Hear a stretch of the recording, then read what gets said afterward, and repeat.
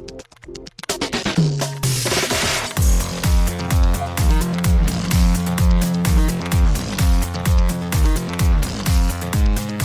and welcome to Too Fast, Too Forever. There's all kinds of family. We chose this one. This is episode 121, Blue Crush, 2002. I'm Joey Lewandowski. And I'm Joe too. And this episode is brought to you by Memories Beach Bar. Welcome to our paradise. Memories Bar and Restaurant was established in October 2009 by Ching, the owner and proprietor, who started the restaurant on the same site as his family's restaurant, which was sadly destroyed by the tsunami in 2004. Shout out Memories Beach Bar. Shout out Memories Beach Bar, and shout out to Brian High School Slumber Party Rodriguez for effectively sponsoring this episode. This was a Patreon pick. If you want to give us movies to watch, patreon.com/toofast2forever, or just toofast2forever.com. Go over there, pick movies for us to watch. You'll also know what our next 3 lap themes are. Pick one for each lap. So, big things happening at toofast2forever.com. But Joe, extracurricular activities. It's been a week since we did this, because the last episode we talked to Andy Tudor, the game director of Fast and Furious Crossroads. So what have you been up to in the last week? Big thing. I know you saw it. I posted a picture of it. Rachel made probably the best cheesecake I've ever had in my life. Well, she said, I saw her tweet that said, I saw your Instagram, but I also saw her tweet that said it's not only the best cheesecake that she's ever made, that's been ever made, period. Full stop, flat out. I don't question it. It really is that fucking good. That's what we did. She made a cheesecake. We used the Instant Pot for the cheesecake, so you kind of like pressure cook it in like a water bath, and that was interesting. And it came out and it looked beautiful and tasted even better. So she made a turtle cheesecake. That's what I've been up to, and I've been like eating through that. Sadly, I mean, it's only a 6-inch cheesecake, so it's not like huge, right? It's like definitely 6 pieces of decent pieces of cheesecake. This weekend, I tried to get her to watch some movies that she's never seen before that I really like. So we watched like Airplane. She's never seen Airplane before. Oh, wow, okay. Like, and I quote it all the time when we're at the airport and stuff like that, or just in life. So I was like, watch it. She knew like a lot of the jokes, but she watched it and she was like, oh yeah, it's really good. Good job. We've been watching like, all of our shitty TV shows like Love After Lockup, all the 90 Days. We just started this show on Netflix, High Score, that's like kind of like a documentary series. Oh, I saw that was trending. Yeah. I don't know what that's about video games. It's pretty cool so far. It's like a nice combination of like nostalgia, but also like the people that were making games and like the sound designers. I mean, it's Netflix, so they're doing a pretty decent job so far. I'm 2 episodes into it, and it's just amusing background television to watch. We were talking, we talk later in this episode about Robert Pattinson, and the new Batman trailer just came out. I have some news adjacent to that, which we'll get to on the streets. Not about Robert Pattinson, but go on. I just have more from yesterday, but go ahead. We were watching another Jack Whitehall stand-up special, right? Because I talked before that I watched one of them, so I watched an earlier one. I forget the name of it. He mentioned to me, he mentioned on the special that he was in elementary school with Robert Pattinson. Yeah. And I'm like, imagine that class, like if you're not Robert Pattinson or Jack Whitehall. Like, I'm sure that it's like, like a nice boarding school that they went to, or like a very nice private elementary school. But still, you had Robert Pattinson and Jack Whitehall like in your 3rd grade class. You'd be like, come on, man. Do you think, I don't even think they're on the same level. I mean, I never heard they're of not. Jack Whitehall before a month ago, you know what I mean? So. But I'm saying, even still, like, if you were in their class, you would know who they are, right? And you're not one of these 2 people, so you'd be like, I was talking to you about it. Imagine if you're any other kid that was in that class. Like, no matter what you did, like, you're not famous, right? Like, he has a couple Netflix specials, Robert Pattinson's in all these movies and Twilight, and you're like, yeah, like, I'm a stockbroker. But I mean, fame isn't everything. It's all just about being happy. And you're like, hey, because you know that they have a story to tell at every party, like, oh yeah, Robert Pattinson was in my 3rd grade class, so, And so was Jack Whitehall, and you'd be like, fuck, both of them? And you're like, yeah, dude, it was really crazy. It was a pretty cool class. Anything else of note in the last week or no? No, I think I just blew through all of it. I think that's pretty much what I've been up to. Nothing super crazy. So as you saw on Twitter, I set a new personal record yesterday. Congratulations. I watched 9 movies, which, because I had been sort of queuing up movies that I wanted to see, and because, as you know, as we've not really talked about on here, but we've talked about offline, Mike and I are pushing to end Hanks Are the Memories. We're doing 2 a week now, so in addition to the 2 of these a week, we're doing 2 Hanks a week. It's insane. I don't know how you're doing in a week, we are going to be done with Hanks. So that's cool. We're going to have recorded through, like, I think the one we're recording tonight is like the last week in September. So like we're way ahead, right? But Awesome. we're pushing ahead, whatever. And so I had been building up movies that I wanted to see, but I had not had time because Watching number one, these. just I don't really feel like watching a movie when I'm not watching a movie that I quote unquote have to watch. Yesterday I was like, okay, I have nothing going on. Yankees were canceled. This was even before that. I was just like, my original idea was just like to watch the Yankees like this morning or something, or not, or just skip the game or whatever. 9 movies is a lot. I mean, I'm not saying it's not a lot, but it was 13 hours in total. So in all things like that, like it's not crazy. I mean, 13 hours is still a lot, but it's not like 9 2-hour movies. Like they were sort of carefully kind of not curated, but picked. And the other thing that like I did, which actually worked out genre-wise, is each movie that I watched was shorter than the previous. Like I just started long and got short. And so the last one that I watched was the new Shudder movie, the new movie on Shudder called Host, which is 56 minutes. But it's a horror movie, like all captured on Zoom. So like it went from being like an hour 49 was the longest one, all the way down to 56 minutes. That's not that long, even. No, that's kind of the goal. Like when I've watched 7 or 8 in a day before, it's been like, okay, I kind of have to watch 90-minute movies. And so like I was looking at the list of movies, and I'm like, a lot of these are short. Like, I bet I could knock these out, like, in, like, I was thinking, maybe I'll do 4 or 5 or 6 or whatever. I'm like, wait a minute, like, let me add these numbers up. I'm like, actually, I think I could do 9 in a day. And so I started a little bit before 9 a.m., and I ended at 1 a.m., but I also, in that time, walked 3 miles. I also edited the podcast, the Blue Crush podcast, so it's not like I was just only watching this. This episode of this podcast. Oh yes, this episode, the back half of this. But yeah, like I was able to do other things that there's a little bit of a balance. The one I want to make note of, so I two that I want to point out. Number one, the best one I saw was this documentary called Boys State. So they kind of rushed through the history of this. I don't know if it's every year in every state or if they alternate or whatever. Boys State and Girls State are these gatherings of like 16 and 17-year-old boys and girls as they prepare for, like, I guess, a life in politics. So this one is about the 2018 gathering of 1,100 boys in Texas. And so they are thrown kind of in a room, like they take over, it seems like, the Capitol building for like a weekend or something. Okay. And they are split into 2 parties, the Federalists and the Nationalists, and they are basically like, cool, like, go form government. So, like, figure out who's running for governor, who's running for party chair, who's running for this, who's running for that. And so the documentary follows 4 or 5 of these boys as they all rise or try to run for whatever. It's fascinating. And like the one kid, there's 2 kids that you're kind of rooting for, I think. The documentary, I mean, even though like it's Texas and there's a lot of like, you can't take my guns away and pro-life this and that, whatever, like it's very like, oh, this is Texas. The documentary, I think, also sort of has a liberal slant because the 2 kids that you're kind of rooting for are these 2 in the one party that are like very clearly like, one's a black kid who's just, I know that I'm facing prejudice here in Texas, whatever. Yeah. But the other kid shows up wearing a Beto for governor t-shirt. I'm like, hell yeah. Like, man, it's just like, he's like there, just, he's being so nice and just like shaking everybody's hand, like kind of knowing what he's doing, like stirring shit a little bit. It's interesting to see these kids who like all aspire to a life of something, whether they're just interested in politics or want to run for office or whatever. You see them like sort of compromise some of their morals. Like, well, you got to just say what you got to say to get elected. It's like, no, you don't. Like, that's, like, you don't have to. But it's like learning early. That was the first movie I watched yesterday, and it was the best one that I watched yesterday. So if you have Apple TV Plus, so like if you bought a new Apple device, I think last fall they gave you a year for free. So check that out. I would recommend that. But the other one of note for this podcast, I watched a movie called She Dies Tomorrow, and I don't remember if I mentioned this on air or not. But it's a brand new movie that's written and directed by Amy Seimetz, who I like from a lot of like indie and sort of. She's also like in Alien, like the Alien Covenant, the Prometheus sequel. But she's in a bunch of stuff. She's in Upstream Color, which is one of my all-time favorite movies. Mm-hmm. But she wrote and directed this movie called She Dies Tomorrow. And it's this like experimental horror movie where a woman thinks she has a vision that she's going to die tomorrow and like what that does to her. And it kind of is like, it follows in that she kind of passes it on. I knew somewhere in this movie Michelle Rodriguez was in it. And I'm watching the whole movie, and I'm like, where the fuck? I'm like, I couldn't have missed her. Even though I'm watching movies for 13 hours, I'm not really on my phone yesterday. Like, I put my phone on Do Not Disturb. I'm just like, this is like my vacation, my staycation for one day, eating shitty food, drinking shitty drinks. Like, just, this is my day. Yep. And I'm like, I'm not going to talk to the world. I'm doing this thing. So I'm like, I don't think I missed her, because I'm not, like, distracted while watching. And then, like, with 10 minutes left, she shows up almost entirely disconnected to the story and just, like, does a thing. And just, like, she's on screen for like 4 or 5 minutes, and I'm like, how does this happen? I don't get it. Like, it's interesting, and she's cool in it, but it's like, I don't understand where this story, how this intercuts. Like when we were doing what we thought was going to be the Fast and Furious watch party, and we were looking at trailers and whatever, and that's when we found that Stunt Woman trailer that she's producing or narrating or whatever.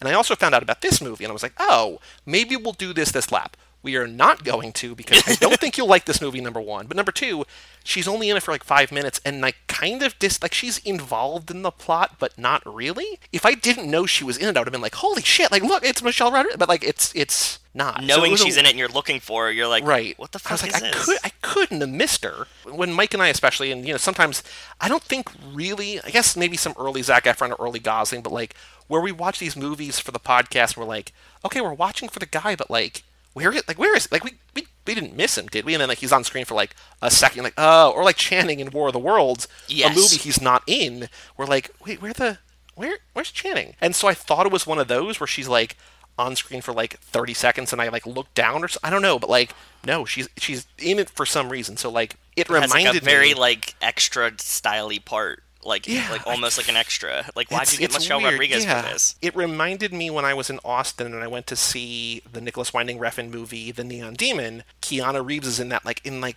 kind of a minor role. Like, he just plays, like, a hotel manager at the hotel where Elle Fanning's character stays for part of the movie. And, like, he's got, like, 2 or 3 scenes. And, like, he's in the movie for probably, like, 5 or 10 minutes. Like, kind of, like, but he's more important to the story than Michelle Rodriguez is here. After the movie, Nicholas Winding Refn was there. I think I might have even told the story. But, like, I raised my hand. I'm like, hey, can you just explain, like, why and how is Keanu in this movie? Like, what? Like, it doesn't, like, Tim League, the CEO of the Draft House, was like, thank you for finally someone asking this question. Because, like, I want to know, too, why is Keanu? And so, like, he has this whole story about, like, how he wanted to work with Keanu, blah, blah, blah. So there's a history there. So I'm sure, in some regard, maybe something that I'm missing, Michelle Rodriguez and Amy Seimetz have a connection. Like, and she just, like, not, like, do me a favor, but just, like, oh, I have a small part in my movie. You want to come shoot for, like, it could have taken more than an hour or two, right? But, like, I don't know. It was just so weird to see, like, couldn't know that she was coming and then be like, oh, that's it. Oh, okay. No, it has to be that, right? That they have to be, like, friends, and they were like, hey, dude, I need to be in one of your movies. And you're like, well, but you're shooting this thing, so, like, I have one character I didn't fill yet. Do you want to be that? And you're like, yeah, I could do that, just, like, as, like, a friendly, fun time thing. But, yeah, you're right. Why would you have Keanu or Michelle Rodriguez, either of them, not play a major role in your film when they're clearly real actors, right? Like, yeah, but I think that's basically all I've been doing. Like, I just watched a bunch of movies. I've been recording podcasts. Things will open up shortly, not this week, but shortly. But cool. But Joe, we have a Patreon page on the show, toofast2forever.com. Shout out to Cassie Wilson, Jake Freer, Ben Milliman, Nick Burris, Alex Ellenin, Justin Kleiman, Brian Rodriguez of High School Slumber Party, Haley Gerbies, Wes Hampton, Christian Larson, Jerry Robinson, and, as we mentioned last episode, Dan the Duke Hayden for supporting us at the $5 level or above. Thank you all so very much. Thanks. If you want swag and merchandise, if you want early access to episodes, like, we put on Patreon the entire Andy Tudor episode like 2 or 3 days early. So if you want that. Also, we made a promise on there. We're not there yet, but we said that when we hit 20 patrons, we're currently at 15. When we hit 20, we're going to record a director's commentary style version of the first movie. So we're closing in on that. We're not there yet, but that'll only be on Patreon. That'll never be on the feed. So if you want access to, I don't know what we're going to say that we haven't already said 7 times or in every minute. Party. It'll be on there. It'll be a Patreon exclusive. So if you want access to that, toofast2forever.com. And we also have an email address, family@cageclub.me, and we got a handful of emails today. Cool. I'm excited to hear them. Hopefully they listened to the last episode. Well, we got at least 1, maybe 2 about that. But first up, we have, like I mentioned in the last episode, Dan Hayden just became a $5 patron. Shout out, Dan. But then he sent in 2 emails, kind of one and then just a PS. Subject line, finally a member of the family. Hey guys, glad to have finally joined the family. Since the start of the pandemic, I've been plowing through podcasts on my bike rides and at night in the Dan Cave/Duke Cave, whichever sounds less childish. I like Dan Cave because it's the play on Man Cave, right? So I think that might, He says, this show's been on my list for months. Now that I'm strapped in to ride or die with you guys, I thought I'd contribute. Well, thank you so much. Thank you. We appreciate it. I'm hoping to stay up to date currently with what you guys release while going back and checking out past shows. All right, I like that strategy. Very cool. He's double-edged sword there, right? Like, yeah. Doing both at the same time. I like it. Says, Nico and Kevo have been a lot of fun this lap, and I'm looking forward to checking out their shows as well. Anyway, keep putting out the great content. I'll be listening listening, Duke. And then he says in a separate email, P.S. I've got nothing but time. We've got nothing but time, brother. I'm also sure, and I don't, maybe sure is the wrong word, but he's got a new baby. And I know that historically people are just like, it's 2:30 in the morning, the baby won't sleep, you're just on the couch, like letting your wife sleep, or you know what I mean? Like one of those.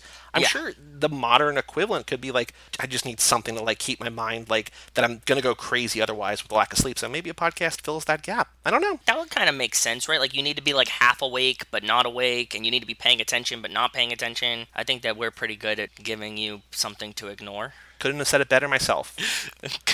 Next email from Wes Hampton, subject line FNF Crossroads, what up fam? What up, Wes? Wow, what an episode with Andy. I haven't played the game, but I did find some time to watch a playthrough. As you know, it's not very long, so it wasn't too hard to get through. Right away, I was so excited about the prospect of new FNF content that I wasn't really concerned with the gameplay or story elements. Yeah. I liked the introduction of the Tatacool, and I thought it was fun seeing Dom and Letty take care of things on their own for a bit, but I absolutely love the new characters. Same.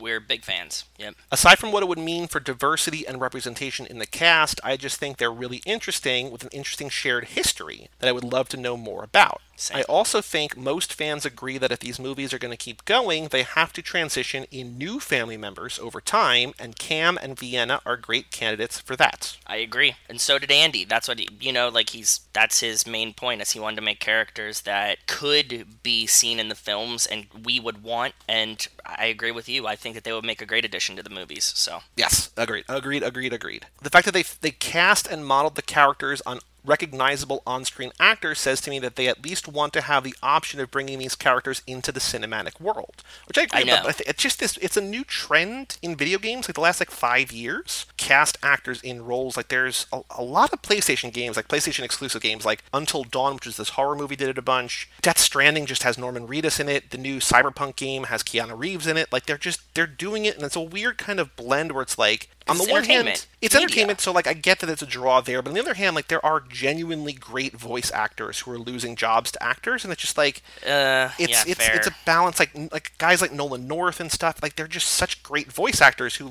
were the leads of Uncharted, but you could also be like, hey, Uncharted basically is Nathan Fillion, let's just cast Nathan Fillion in the part. It's you could, or you could have Nolan North be... Yeah, you're right. That's something I didn't think about, is that by giving the job to a movie actor, that you might be, taking food out of the mouths of somebody that is a voice actor just because they're more recognizable. And that's, I get it. I'm sensitive to this in a couple different ways because of certain podcasts I listen to, but on Never Not Funny, Jimmy Pardo is essentially a professional game show host. But a lot of game shows you see on TV now are hey, Alec Baldwin hosts or Steph Curry hosts. It's I get that, but it's kind of want to have a professional game show host because a personality. Exactly. Just someone who's I can command, I know when to hit my marks and whatever, and it's cool to see LeBron James or Steph Curry or whoever do a thing, but it's also hey, maybe have somebody who's who is specialized in this, and let Steph Curry play basketball. I don't know. No shade to Steph Curry. The other thing is that a lot of animated movies, and we've seen this especially recently, when we watched Littlefoot, Smallfoot, the Channing movie, where it's every snowman is just a huge voice. So it's just oh yeah, there's Zendaya. Oh, there's Channing. Oh, there's Danny DeVito or whoever, right? It's just instead of having maybe people, not that they're bad voice actors, but instead of having people like John DiMaggio, the voice of Bender and all the, whatever, you could have him who doesn't necessarily get as many live action roles. And it's a weird, I get why you do that, because somebody's going to be oh, I'm going to go see that, my daughter loves Zendaya, she's going to go see this new movie. You don't have that with just, good voice actors, but I don't know. It's a weird balance. They're doing it because of marketability, but at the same time, you're right, I never thought about it until you just brought it up. It's not a good thing or a bad thing, it's just kind of the way that it is now, so, yeah. Wes says, I think what would presumably be the Letty-led spin-off, which you and I have talked with Wes about being instead of calling it the female-led or girl-led or whatever, we're just going to call it the Letty-led, even though we don't know that, based on our conversation with Andy. If it's not, things are wrong. But we've decided that for now, the placeholder that we have, because we can't call it the spin-off because we have Hobbs and Shaw, and we don't have a title for it, but for now we're just referring to it as the Letty-led spin-off. Yep. Makes the most sense to give them room to shine, but I would love to see a cameo in F9. It seems unlikely, but that would be great. Anyway, I took some notes. Here's what I've got. To answer your question, no, my trivia has not been posted to Tokyo Drift. The long and short of it is, I was rejected twice. Yes. Meanwhile, did you know that, quote, in the 2005 film Dukes of Hazzard, there is a scene where Bo Duke drifts the General Lee around a traffic circle in what is supposed to be Atlanta, Georgia.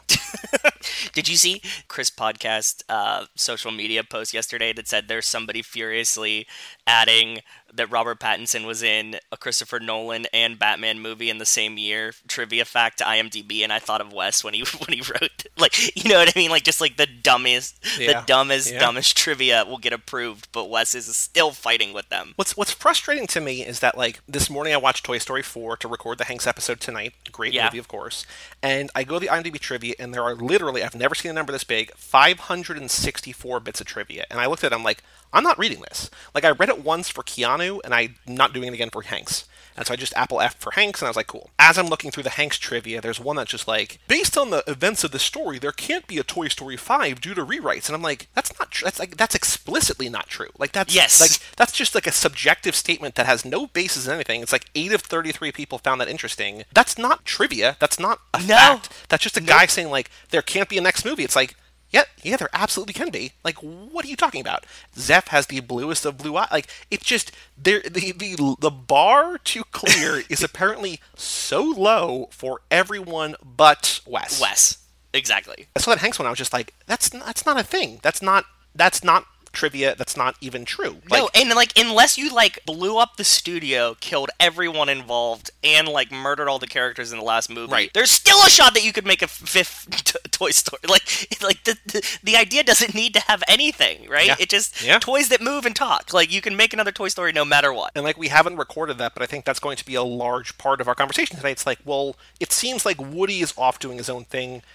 If you do a Toy Story 5, it doesn't make sense for him to be in it. And maybe that's what the guy is trying to say, but the way it's just like, it's physically impossible. It's just like, no, okay, guy, okay. Anyway. No matter what, you could make another one, yes. Anyway, Wes says the number of references and Easter eggs that I caught and you and Andy mentioned is so great. It points to the fact that he and the team are actually fans of the series because it wasn't just obvious stuff connected to the plot, but deeper references as offhanded comments. I was especially excited about Racer's Edge. Harry's really done well for himself. He went from criminal that was getting strong-armed by the law to an international businessman.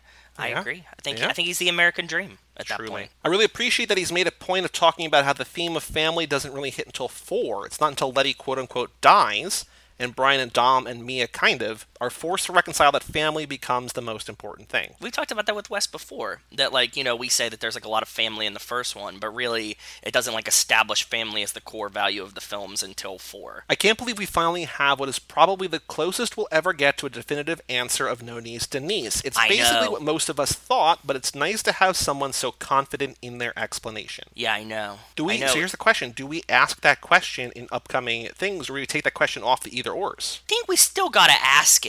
I don't know, because now we kind of have a benchmark for it, right? Say, like we talked about on the episode, say we talked to Jordana Brewster, we're like, what does food all over the place mean? And she tells us. Can we ask that question? Oh, I don't know, man. Because it feels like precedent. We have an answer now. It feels like we have an... Because he was like, yes, we would all know what you mean. Like, he was very confident about it. Do we take Andy at his word? Do we trust him? I think he's the most reliable source we've had in this podcast. No offense to our past guests.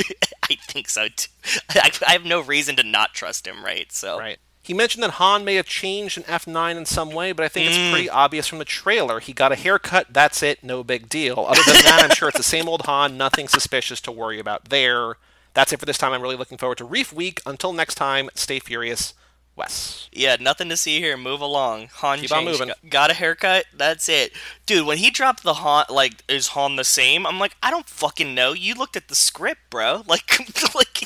Are you going to tell us if Han's the same or not? I didn't even think about this. That wasn't even an option in my head. I mean, like, I guess we talked about, like, you know, maybe Etion rebuilt him and stuff like that, right? Like, we brought that up. Because if he's back, we didn't see a body, but he could be half robot now. We don't know. And we don't know what Andy means by this, because you guys heard as much, like, we didn't cut anything out. Well, he was also kind of saying, like, when he framed things like that, he's just like, I'm not really saying anything. I'm just saying, like, just keep an eye out. Like, it's kind of teasing, but it's also, like, it almost could be spun like, oh, I'm just actually interested in, like, finding out myself, right? I'm like, a fan. Cypher is this, or if Han this is my fan theory. Exactly. Yeah. We'll let you do your own sleuthing, but you found a thing on Reddit. I don't want to bring it up here because I don't want to throw him under the bus.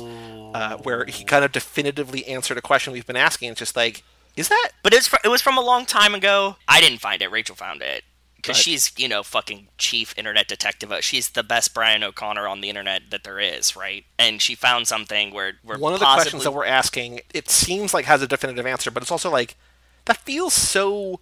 Yeah, it felt weird. We'll see. We'll see. If it's right, then I'm going to go back and we're going to dig through a whole bunch of other stuff and try to find something. I mean, it's very easy to go from there, but yeah, anyway. Well, I know that we're being vague, but just do your own sleuthing on Reddit. Just think of the questions we've asked and look for things. Go from there. Yeah, where did we get to this conversation from? Do the back steps, and you'll figure out what we're talking about. Yep. Last email from Jerry Robinson, subject line, been a while. What up, Jerry? How are you doing, bud? Says, been a while, guys. I'm still caught up. Nico and Kevo are awesome. I love their theories, especially the first two movies are being like Solo and Rogue One, kind of. I love it. Same. I've been moved to another position at work and training my replacement, which is fun, but on a channel called AMC, they're showing the first 4 Fast movies. When I was younger, AMC, they would show old movies from the 50s, and now it changed and makes me feel kind of old, I know. I definitely know. And, like, every Saturday since pandemic started, AMC, TNT, or TBS is playing, like, 3 of the Fast and the Furious movies in a row. Like, pretty much any weekend. This weekend, Rachel was playing, I feel like they, like, just follow the Cage Club network, because, like, this weekend was, like, Shia weekend. There was, like, 7 Transformers movies yesterday, and then Disturbia was on this morning. And I'm like, is it just Shia weekend? And I send them to you all the time, because, like, sometimes there'll be, like, Cage ones, and then sometimes there'll be, like, High School Slumber Party ones, and Fast and the Furious ones. Yeah. It says, I don't know the system, but I watched the full walkthrough of Crossroads on YouTube. Took about 3 hours, but it's worth the watch, and I used to watch walkthroughs of video games if I didn't have the system. It says, man, your interview with the game director was dope. Jordana Brewster should really reach out to you guys. Well, yeah, I mean, hey, I don't think it'll work like that, Jerry, but we would love to have Jordana. I don't think she's ever going to reach out to us. If she does, I will be fucking shocked, and you'll be the first one to hear that you were right. But I don't think that's how it's going to work. Baseball news, Padres and A's are killing it this year. Ilyana and I were watching the Bay Bridge series between the Giants and A's, and the Giants were ready to win, up by 2 in the 9th, when the Giants closer came in and all he did was pitch fastballs, and then on 2 of the 3 games, A's hit a 3-run homer to take the lead and win. Well, Wells is going to be happy. Yeah, wasn't upset about the loss, but more at the closer, like the Giants need to fire him. At least Ilyana's happy, and that's all that matters. That's all that matters, brother. That's a good way to think about it. We're also in the process of trying to move. Well, I know there's a house in California, 1327. Go check out that. Good real estate. That's all I got that's all I got for now. Be fast and never last. We won't, I promise, brother. Good luck with your move, man. I hope it works out well. I know that could be stressful, especially now with, like, pandemic shit, but, like, honestly, it might be a good time to move. It seems like, well, it's depends. You can kind of clean down a whole brand new place. Just wipe it all down yourself so you know it's clean and fresh starts. I like it. Joe, on the streets, news about the Fast and Furious. I don't have Fast and Furious news, but I have news out of DC Fandom. So number one, there's now Black Adam trailers.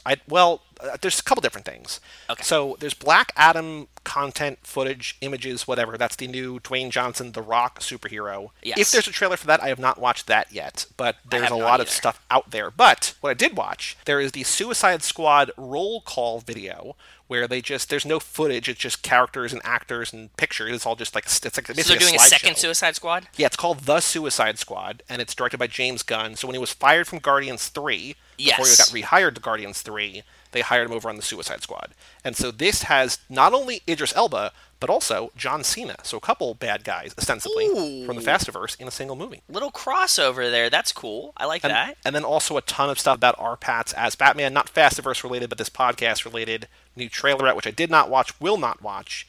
And also a new Wonder Woman 84 trailer, Gal Gadot. So a lot of our guys and ladies, a lot of footage out of Fandom yesterday. I didn't want to watch the R-Pat trailer, the Batman trailer, because, I'm with you. I'm going to see the movie no matter what. But I just wanted to get a peek at him being Batman, and obviously it's exactly what we thought, and he's going to be great, and I'm really excited. It was funny. I was talking to my friends, and we were saying, like, I was like, oh, dude, I'm such a Robert Pattinson fan. My one friend, Zach, that only watches blockbusters, was like, why are you a fan of him? And I'm like, well, because you only watch blockbusters, you have no idea that he's been in all these great movies like we were talking about later. And my other friend was like, yeah, you didn't see Good Times? And everybody, like, we're all like, if you watch real movies, then you'd be excited about this. So Good Time is great. All right, Joe, the Ana Lucia Cortez, Leticia Ortiz Lost for a Minute, Season 2, Episode 8, Collision.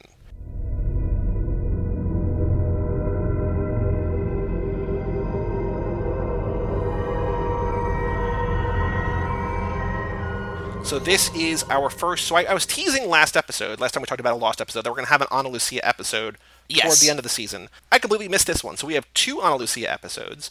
This is one where it's all Letty in the flashbacks. We get a history of who she was. And this is kind of what you were looking for. So please hit me with your thoughts about Collision. One, I want to give you shit.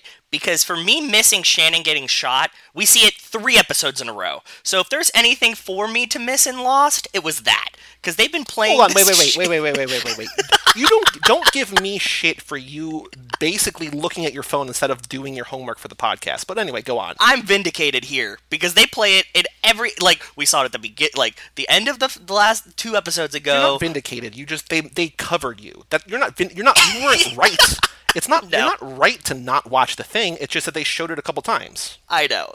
Too many times. Like, you don't need to see it happen 4 times. Like, we saw it again. We see, like, the aftermath. We get to it at the end of the last episode. We get it again at the beginning of this episode. And then they continue about it here. So I'm like, if there's anything for me to miss, though, come on. It was that. Like, we're still talking about it. We see now that Letty is a cop. And she's arguably a worse cop than Brian is. Well, she's trigger happy. I don't know that she's worse. I mean, she seems like she's bad. She's a bad judge of character. Every person it makes sense why she built the jail now, right? Like, that was like her like first instinct is to build a prison cell. Her bad judge of character is that she thought that a kid coming out of an apartment building was innocent, and then that guy, he shot her, killed her unborn child in the process. Yes. And then that sort of fucked her up, which is understandable. But it's not like she has this history. It's just like, well, now she does. On the island, she fucked up which guy she tried to lock up. But that's all after. I'm just saying before that happened, before the one incident where she like made a bad judgment call, but like erring on the side of caution, after that, everything is broken bad. But before that, it's not like she was always quick to the trigger. It's like this one Well, we don't know. The episode kind of said, like, that's the breaking point. But like, we don't know. She could have a long history of just being really bad at making decisions, judge a character. It doesn't seem like that. You're right. You can assume that she was fine until she had this traumatic episode happen to her, and then now, she's a little trigger happy, which I said last time. Now we have the reason why. We know why. When we're on the island, and like we're starting this episode before we even see that she's a cop, and she's like very trigger happy and like pointing the gun at everyone. Rachel described her as Brian and Vince had an annoying child. She's just like the aggro-ness of Vince, but like the copness of Brian, and just like waving the gun at everyone. I'm like, yo, you need to calm down, lady. Like, I get it. Like, you're a little tense, but like, it's too much. Just not everyone here is needs to be shot. You just killed an innocent person, so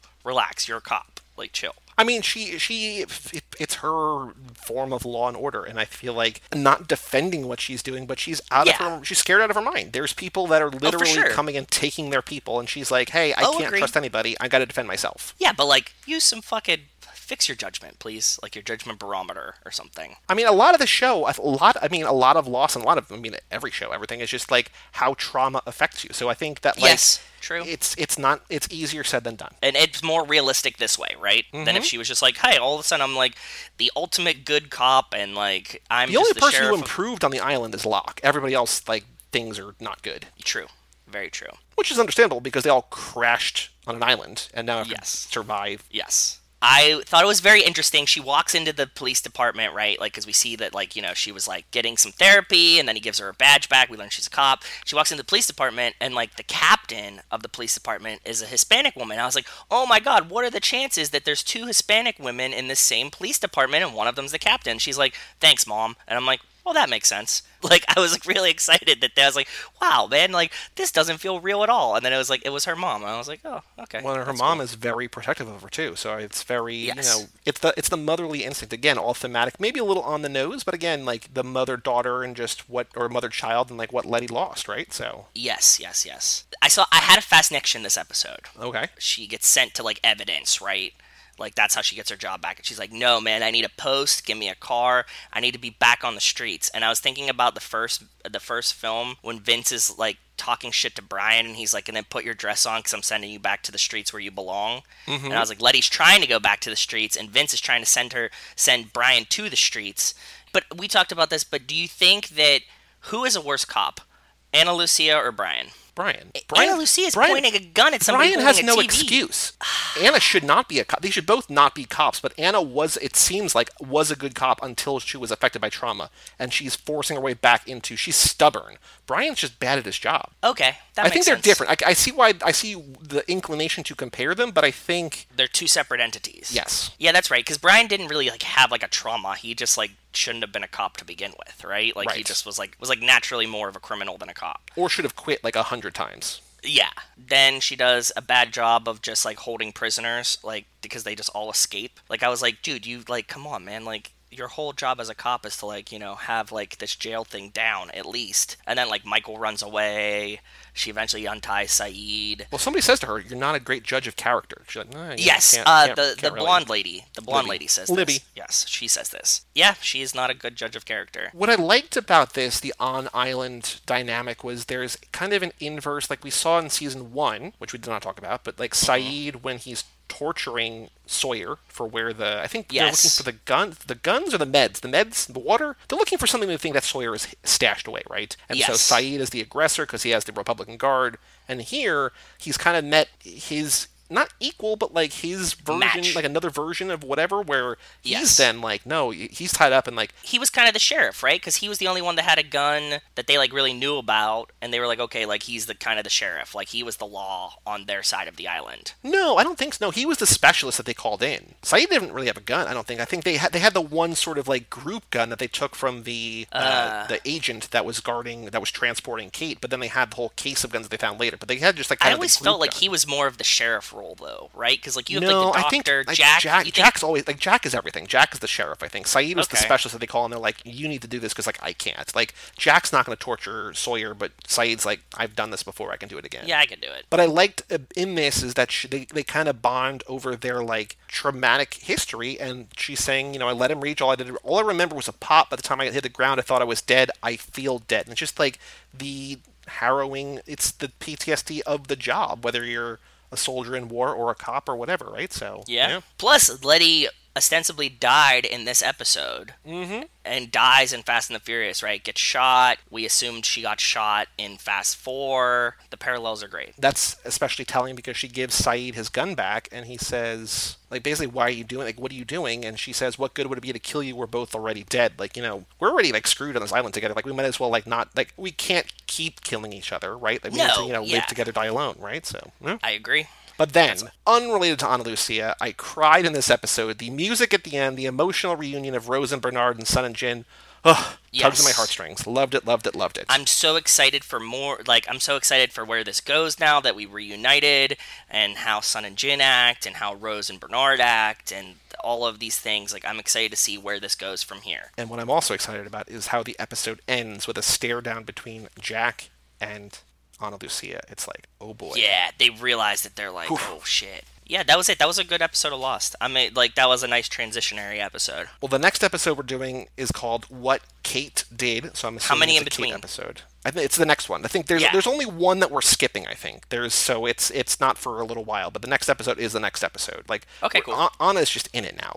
She's that's what there. I thought, right? Yeah, it's just now at this point we do just every episode 1. That's what I was saying. I think there's only one that we skip, and I'll let you know when that is. It's not yet though, but the next episode. No, I've been paying attention. Yep. I got the scheduling, so I'm doing good. Well, it's not even all on that schedule. I have the master schedule, which I keep having to as we keep adding new things in and whatever, keep juggling around. But yes, the next one is just What Kate Did. So Kate episode 9. Yep. Well, the Fast and Furious minute 82, a minute I called go time.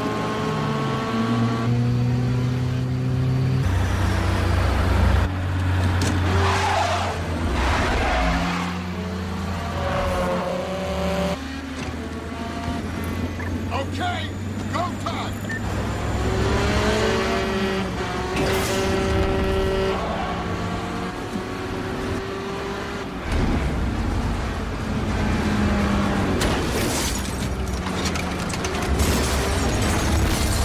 We're all good, man. I got nothing on the scanners. Keep going.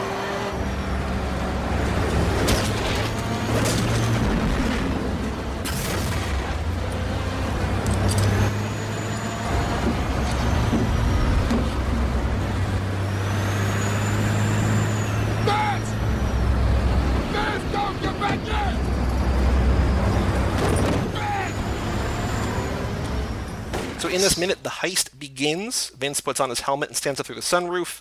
He shoots the first harpoon through the truck's passenger side windshield, shoots the second harpoon, which lodges in the truck's passenger seat. Yep. In his rearview mirror, Dom sees the truck driver has a shotgun. Dom pleads for Vince to get back in. Vince doesn't hear him.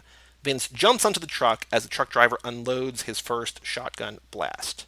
So I was saying to you that the things that I normally do, there's not a ton of dialogue, there's no new clothing, there's no new music, there's no music at all. So a lot of what we're going to pick up in this minute is all you. So Joe, hit us with what you got. What'd you find this minute? I really wanted to find some. I'm going to tell you what I didn't find and what I was disappointed by.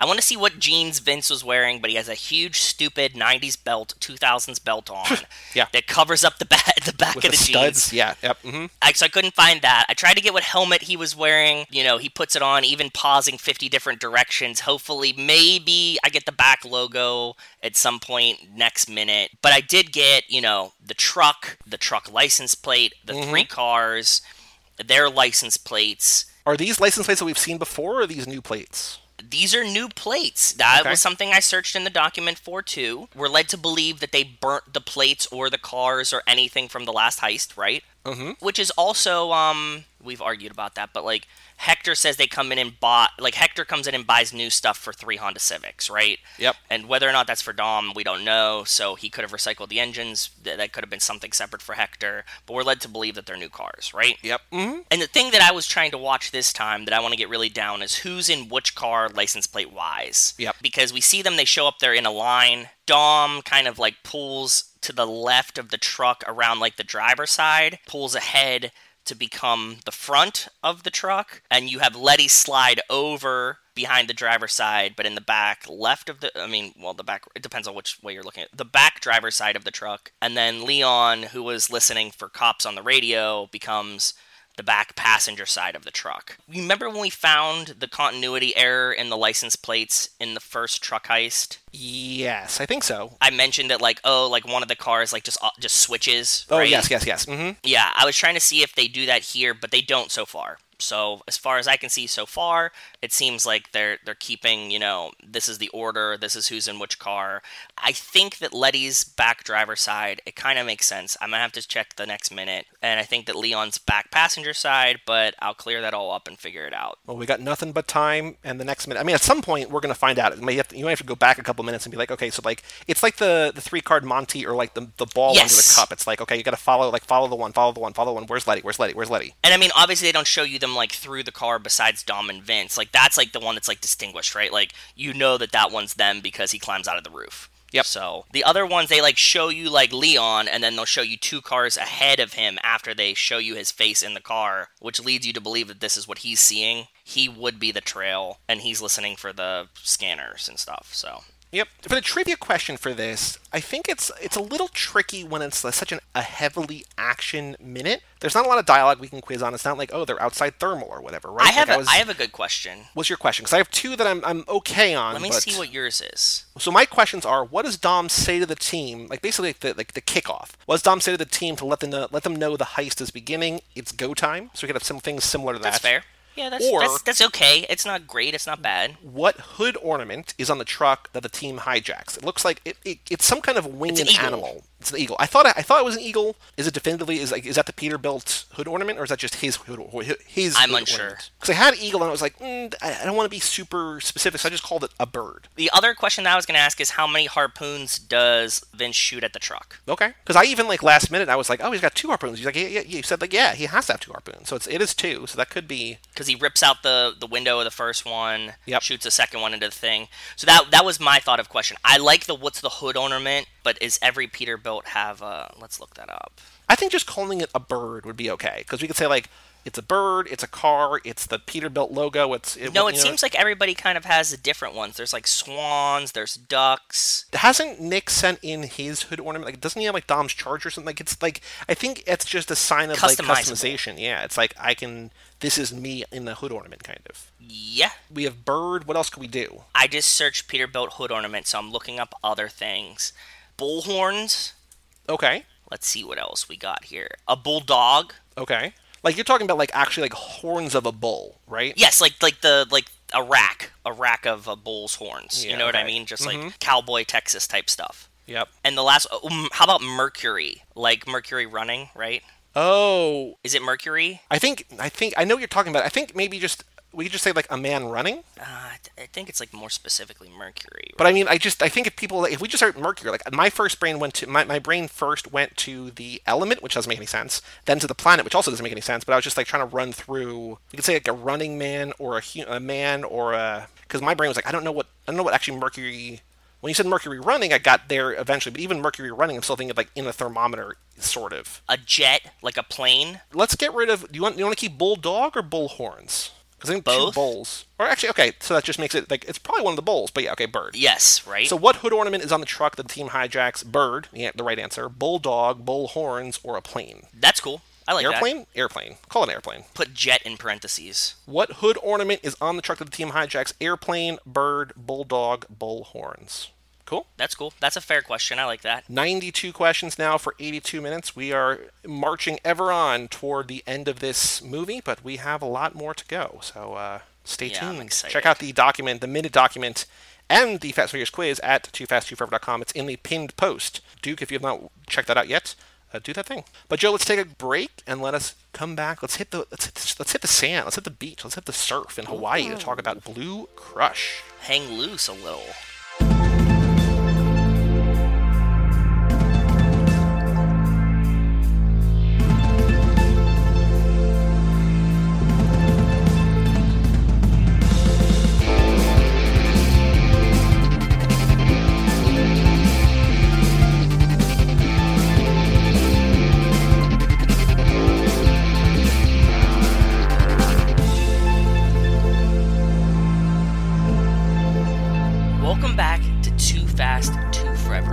Episode number 120, Blue Crush. This episode is brought to you by Memories Beach Bar. The restaurant is named Memories in tribute to all of Ching's friends that died in the tsunami, and with the support of his friends and family, he started to develop the project, and he would like to thank all of his guests and friends for making it a grand success. Thank you, Memories Beach Bar. Thank you, and welcome back to the show, to Blue Crush. So shout out to, once again, Brian Rodriguez of High School Slumber Party for picking this as one of his 2 movies this lap, because he joined, I think, toward the end of last lap, and so we gave him 2 this lap, so we picked this one. He's got another one coming up. But we are here to talk about Blue Crush. Joe, Letty. So, okay. What? For our purposes, I don't know that this is a great movie. I enjoyed this movie, but I think that I wish there was more Letty. Okay, watching it from the perspective, maybe a more accurate way, watching it from the perspective that I'm watching it from, I feel like it's more clear than ever that this movie is about the wrong person or about the wrong story. You wanted it to be about Letty. Well, I want it to be about Letty, or I want it to be about Kate Bosworth not falling in love with the bland, quote-unquote, pro-QB, right? Because what this movie is about is that Kate Bosworth is this, like, up-and-coming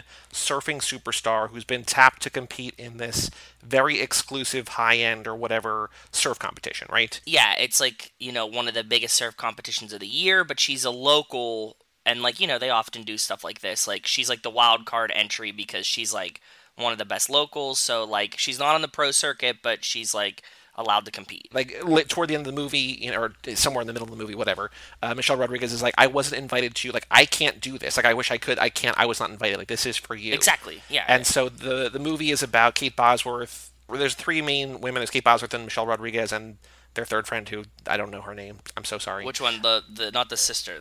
No, like the other one. They're all like maids at this hotel, and while they're cleaning a room, they have this entire football team, or at least a quarterback and seemingly his offensive line, staying at the hotel.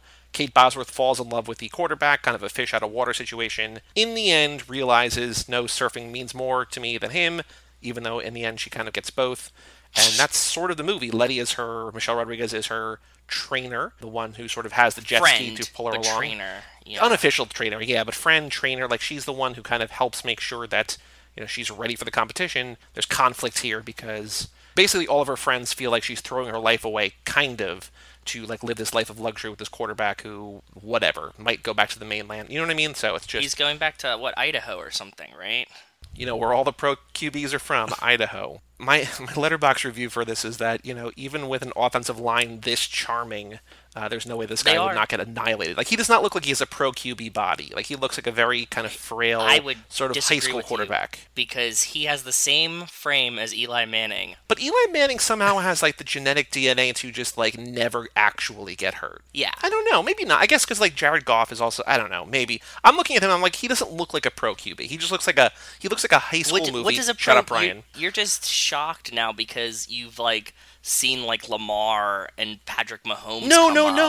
I just think that he looks like what a high school movie quarterback looks like. I don't think he has the body. I just feel like he's too frail, sort of. I don't know. Even like, no, I've seen like a bunch of these guys, like Baker, his shirt off when he's like in the off season. Like, he's just like, quarterbacks like don't need to be super ripped, right? Okay. Like, well, then maybe just his overall performance or whatever. Matthew Davis, not a criticism of his acting, but just I did not get quarterback from him. Yes. Maybe overall package, not a quarterback. That's fair. I think body build and type is fine. He's not big enough. I think he would need to be a little bit bigger. His general like demeanor is not like Sargent. You know what I mean? Because like he's supposed to be famous enough and well known enough, and this is not a podcast about him, but he's supposed to be famous enough and well known enough that like everyone knows who he is, right? And it just feels like he doesn't have that clout, and maybe that's just they want to focus on, I don't know, but it just feels like, oh my god, can you believe he's at the hotel, sort of, to an extent, right? And then, I don't know. Yeah. Because they're ostensibly at the Pro Bowl, right? So he should be, like, the best quarterback in the NFL, or, like, one of them. Yeah.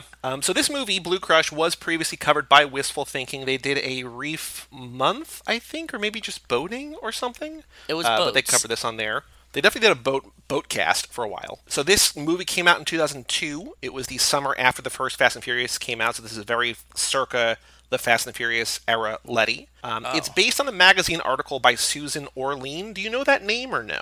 No. So she is a recent Twitter darling because she got drunk and live tweeted her night a couple weeks ago, and it went very viral because I think she's just an author who just got drunk and like went to a party and just had this, not a wild night, but just it was this unfolding narrative, and Twitter was all abuzz about her. Shame on her for going to a party right now. I don't know if it felt like it wasn't. I don't remember the details because also I was just like, this is charming, and then I tuned out. But more importantly to me, and possibly to you, but more so to the network and as a whole, she wrote a book called The Orchid Thief. And The Orchid Thief was tasked to Charlie Kaufman to adapt. And he had such a difficult time adapting it that he wound up writing the movie adaptation, wherein a character named Charlie Kaufman tries to adapt the novel The Orchid Thief, and his brother, who's not a real person, Donald Kaufman, also played by Nicolas Cage, who plays both Kaufman brothers, writes a cheesy, whatever kind of dumb thriller called The Three, I think, gets like critical acclaim. And so she wrote the book that was going to become a movie, but wound up becoming the book in the movie about adapting. So it's just like this whole... But one of Nicolas Cage's absolute best movies and performances, especially because there's two of them, adaptation, she wrote that. But she wrote this magazine article called The Maui Surfer Girls, or sometimes Surf Girls of Maui. But the reason I bring all this up, aside from the fact that there's the Cage connection there, is because The Fast and the Furious was also based on a magazine article. Oh, yeah, that's right. Yeah. So that's Racer how kind X, of obscure... Right? Yeah, Racer X. So it's kind of a weird, not obscure, but sort of a strange Fast connection. That is a strange Fast connection. I like that one. The guy who directed this is John Stockwell. He also did... There's two movies of note for us. Number one, the more direct one, is he directed Into the Blue, which we covered a couple laps ago. Or last lap? When did we do? 2 laps ago. The Brian O'Connor lap. Another Paul surf Walker, movie. So yes. He's like the surf director. Mm-hmm. So the Paul Walker Jessica Alba movie. And he also directed a movie similarly named to Into the Blue called In the Blood, which I've mentioned a couple times because it's the bad Gina Carano movie that I've seen. So I was like, because I keep talking about how great she is in Haywire, she's also in this other movie that I saw that I'm not really a fan of. It's not, her fault. Who knows what the issue is there. But this guy, I was like, oh, Into the Blue. Oh, also this other movie that we're probably not going to cover unless we do a Gina Carano lap. But I was just like, oh, this guy kind of has like his fingers in a lot of Fast and Furious adjacent pies. Yeah, that's really cool. I didn't know that. Good tidbits. I'm happy. One more tiny little thing that I want to hear your Fast connections is that Kate Bosworth's character is named Anne-Marie Chadwick. Yes. Michelle Rodriguez plays a character named Eden, no last name. But the last name Chadwick is a reference to Elvis's character in Blue Hawaii. And so Mike and I have the Elvis podcast that's kind of on hiatus now because I really want to do those in person, and we can't do those really in person. But there's an Elvis connection there too. So there's a lot of behind the scenes sort of machinations of ways that this ties into our network as a whole. But Joe, you said there was one, I think one in particular that you're like, oh my god, I have the best Fast Action or Letting Action. So hit us with the big one. What do you got? The big one first. You want it?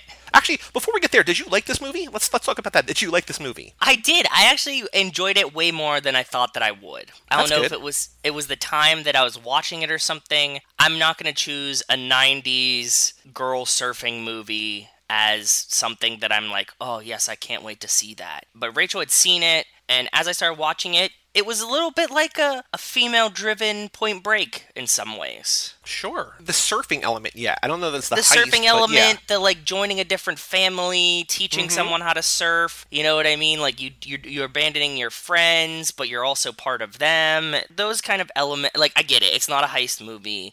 It's not Keanu, and it's not like, Undercover Cops or whatever. But in that same sense, with like the surfing and like the, finding a new clan and fighting the locals and stuff like that, I was like, oh, okay, I get it. Like the surf party was very reminiscent of Point Break to me. Yeah. And I was like, oh, okay, I could just see Patrick Swayze just showing up here. This might have been his old house. Who knows? That party kind of felt like... It felt adjacent to Fast and Furious parties, but also felt more... it felt somehow, I think, both more movie party, but also more real party than the Fast and Furious. Like, the Fast and Furious exists in, like, this kind of, like, hey, this is, like, what a party resembles, which works for the movie. This feels both, like, more real and more fake, and I was like, oh, okay. In a weird way, yeah. I think it feels more real to me on first glance, because it's like so packed and there's a like ton of people there, yeah, and you're like, okay, that makes sense, like they're the surfer crew, everybody come to party there, cool, the house is kind of shitty.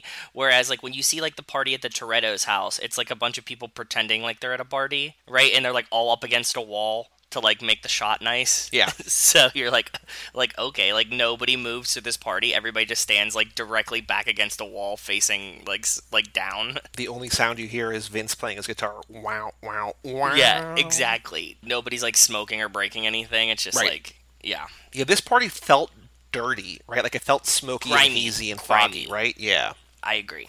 I like this movie overall. I don't know that I'm going to watch it again, but I enjoyed it. I think that the movie that I wanted to see is not the movie that we wound up getting. Like, I didn't really care about the fish out of water romance, sort of Little Mermaid-ish, that she, falls in love with a man that she shouldn't have, maybe, or whatever. And I wish that they had explained more of what the surfing scores meant, because they're just like, oh, I agree. That's a 4.1. It's like, well, I get that that's not good, but like, what are we looking for? Is it out of 5? Is it out of 10? I don't know. And then somebody gets like a bunch of 9s or like 10s, and you're like, oh shit, I didn't even know it was out of 10. If you'd have just made it like 5.2, then that would have been clear. Yep. Clearly, so at the end, she has to get over her, because all movie long, the character's having, like, PTSD. Because she'd gotten injured in a surfing accident there before, the same place that Pipe Masters is going to be at. And so I think she basically makes, like, the semifinals, or she advances once, and then, like, she's not in the finals, but she's approaching the finals. No, she just makes it past the first round. She's in the second round. But she advances once, and then she, like, kind of just has stage fright and just sits out there. And her opponent just like, you just gonna sit up here? Like, come on, ghost girl, basically. This was probably like the coolest moment of the movie, is to see her competitor be like, I know you're better than that. Like, you're just nervous. Like, she's like, I already know that I crushed this girl. Just decimated her, right? Like, there's no way. It seems like it's also like a volume thing, right? It's like, okay, we're gonna take your 10... I don't even know what the terminology is. I don't know I don't know. Heats, waves... Your 10 surfs? Runs. Maybe? I would say runs, right? It's like you like catch 10 waves and then your cumulative score. And so she's like, I already got 10. Like, I'm done, right? So, like, you're not going to do 10. There's timed or whatever. So, like... I don't think it was 10. I think she got, like, 3. I saw a sheet with way more than 3. I don't know how many... Again, the movie does not care about the No, it was just clips of her riding the same wave forever because she was doing good. Oh, then maybe you're getting multiple scores on... Like a cutback, and then, it's like... Kate Bosworth does one run, one surf, whatever, one heat, and even the announcer's like, that's not going to be enough. It's just like so on the nose, like, it's not going to be enough to get her to move forward, but, she's got to feel glad that she went out there and did that. And it's like, I get that, like, that's what we're watching. You don't need to be that on the nose about it. It's just, come on, man. Like, we get that this is a personal victory. Yeah, you should be like, oh, that shouldn't be enough to pull her ahead, but, like, great run, like... Ugh. He's like, oh, it looks like she's going to lose anyways, but there she goes. Right. So there's this screenwriting book called Save the Cat, which Tobin taught us in a screenwriting class. There's all these different beats, and there's one, like, the whole thing of this is that it's very regimented, that, like, you're supposed to, like, write a screenplay, like, you can adapt it or whatever, but, like, basically every good screenplay is like this, right? In the first 10 pages somewhere, there's, like, the theme stated. So you're supposed to basically say what the point of your movie is, like, what the lessons are going to be learned. Generally speaking, it's not a character saying that. Like, it just, you see it somewhere, you hear it, you overhear it, whatever. It's not, like, very overt. We're just like, oh, okay, cool, that's clearly you can't be like, today we're going to learn about surfing. But, like, this is not at the beginning, but it just feels like, then all movie long, she's been struggling, pulled between two different worlds, and it looks like she finally did this one, and while it's not, it's just like, God, we get it. We just spent an hour 40, we know what we're looking at. But this movie's geared towards teen girls, right? Isn't that the audience of this movie? Not saying that, like, they should dumb it down for them, just that, like, oftentimes movies geared towards teens or preteens are kind of written in this way, that they're, like, so on the nose, and you're like, come on, man, give them more credit. Like, yeah, I think that's what we say a lot on about these movies, right? It's just like, treat your audiences a little bit more respect. But anyway, I liked it overall. I didn't love it. I think it's maybe just not for me, which is fine. It's definitely not for me. Yeah. But I enjoyed it. It was a breezy watch. But okay, please, Fast Action. I sort of I distracted you, detracted you, took you away. The biggest Fast Action. Something that I never thought I would say on this podcast. This is now the second movie this lap that Michelle Rodriguez says the word condom. Oh, wow. Okay. Yep. Mm-hmm.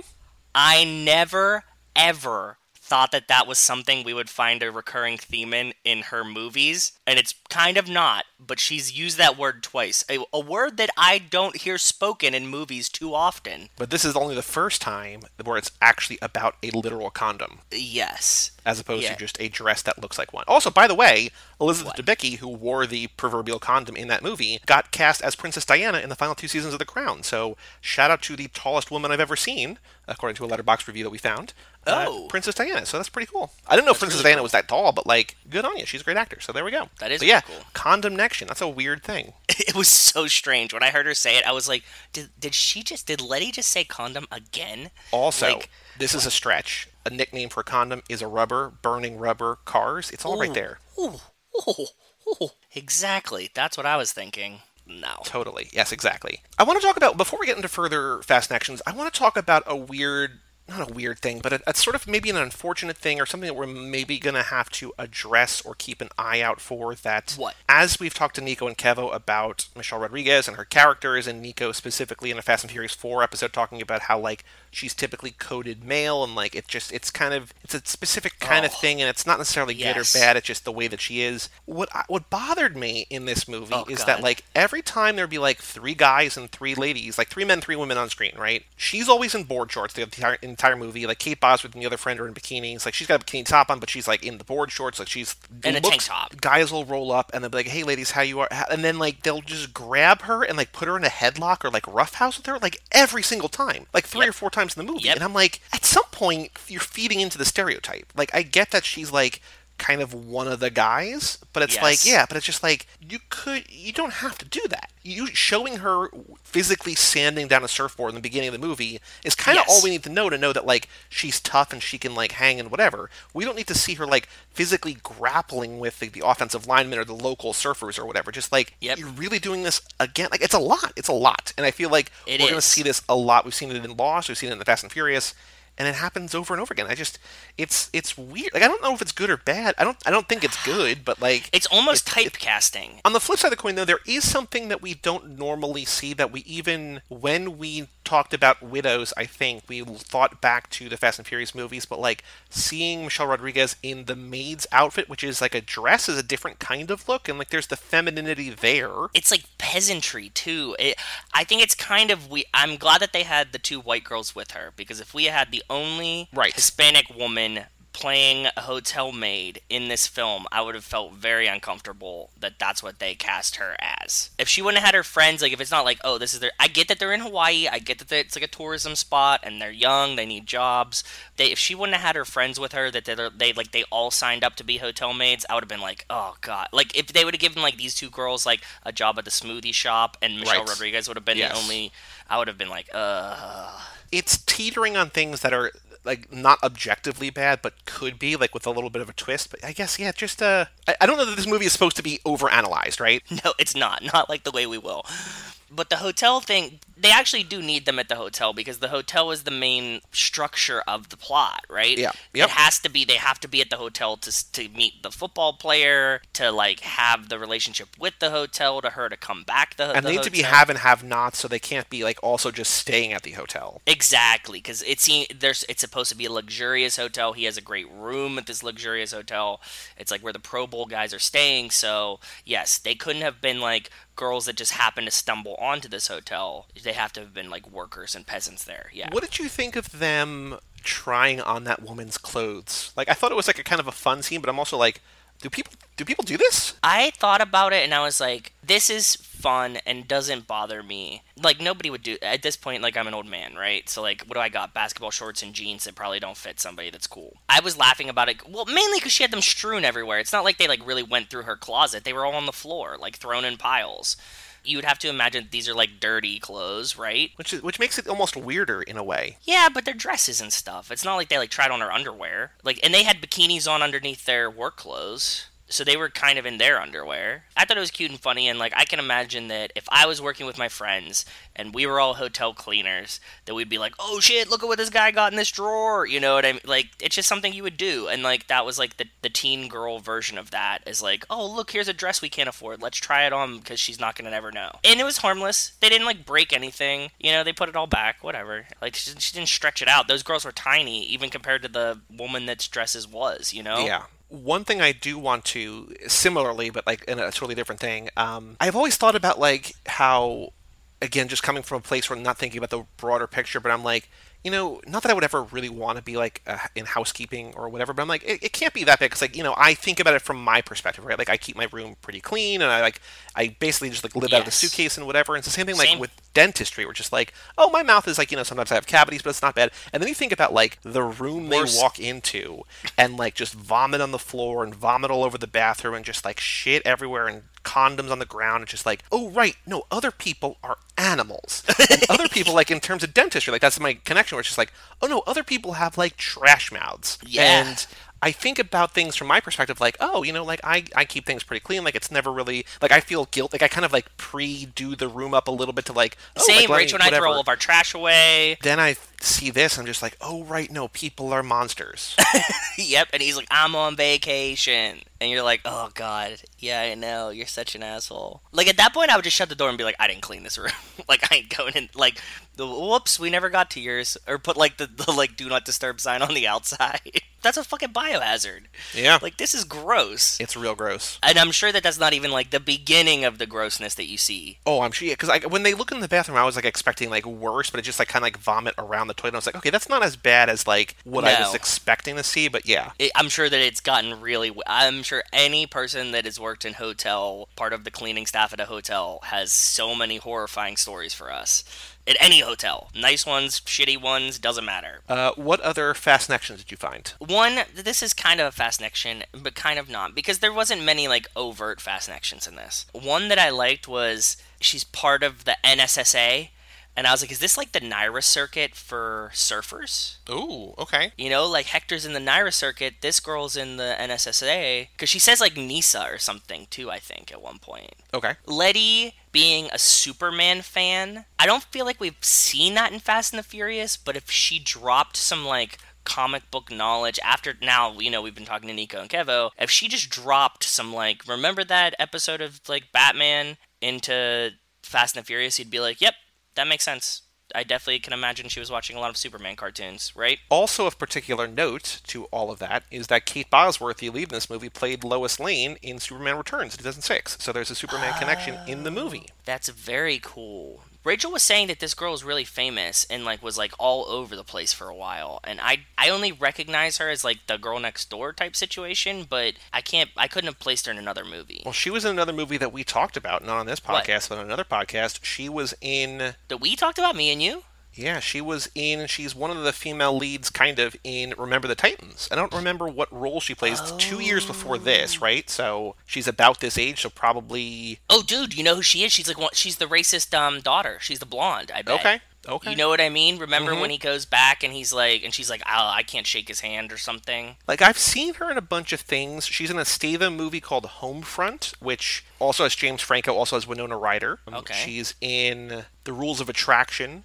She's in that Josh Hartnett movie 21, but I feel like she's just kind of like TV famous. Yeah. Like, she's got like CW vibes, right? And maybe that's just because she's maybe very I'm cute. equating it to Superman. Like, she could be on like 200 episodes of like Supernatural or something, and I'd be like, oh, okay, yeah, that makes sense. I 100% agree with you. You just nailed it. Yep. You could have told me she was like Buffy's best friend, and I would have been like, okay, yep. She's on that, actually, related sort of, I've not seen it yet, but there was that Netflix series that came out last year called The Island, Lost-ish Island. She was on that, apparently. But no, it looks like she just hasn't done a ton. Like, she's been in 45 things, and she's still acting today, but best known for Superman Returns in 21 and Win a Date with Tad Hamilton and then this movie, so here's a couple other Fast Action. I want to point out, I don't remember any particular songs from the movie, but there was a great soundtrack, I felt, especially early on. It just kind of goes from really good song to really good song. Related to that, early on when they're all in the car driving, coupled with a good soundtrack, it got like a real Death Proof vibe, where it's like, oh, okay, like bunch of girls singing along with four the radio. badass ladies, yeah, singing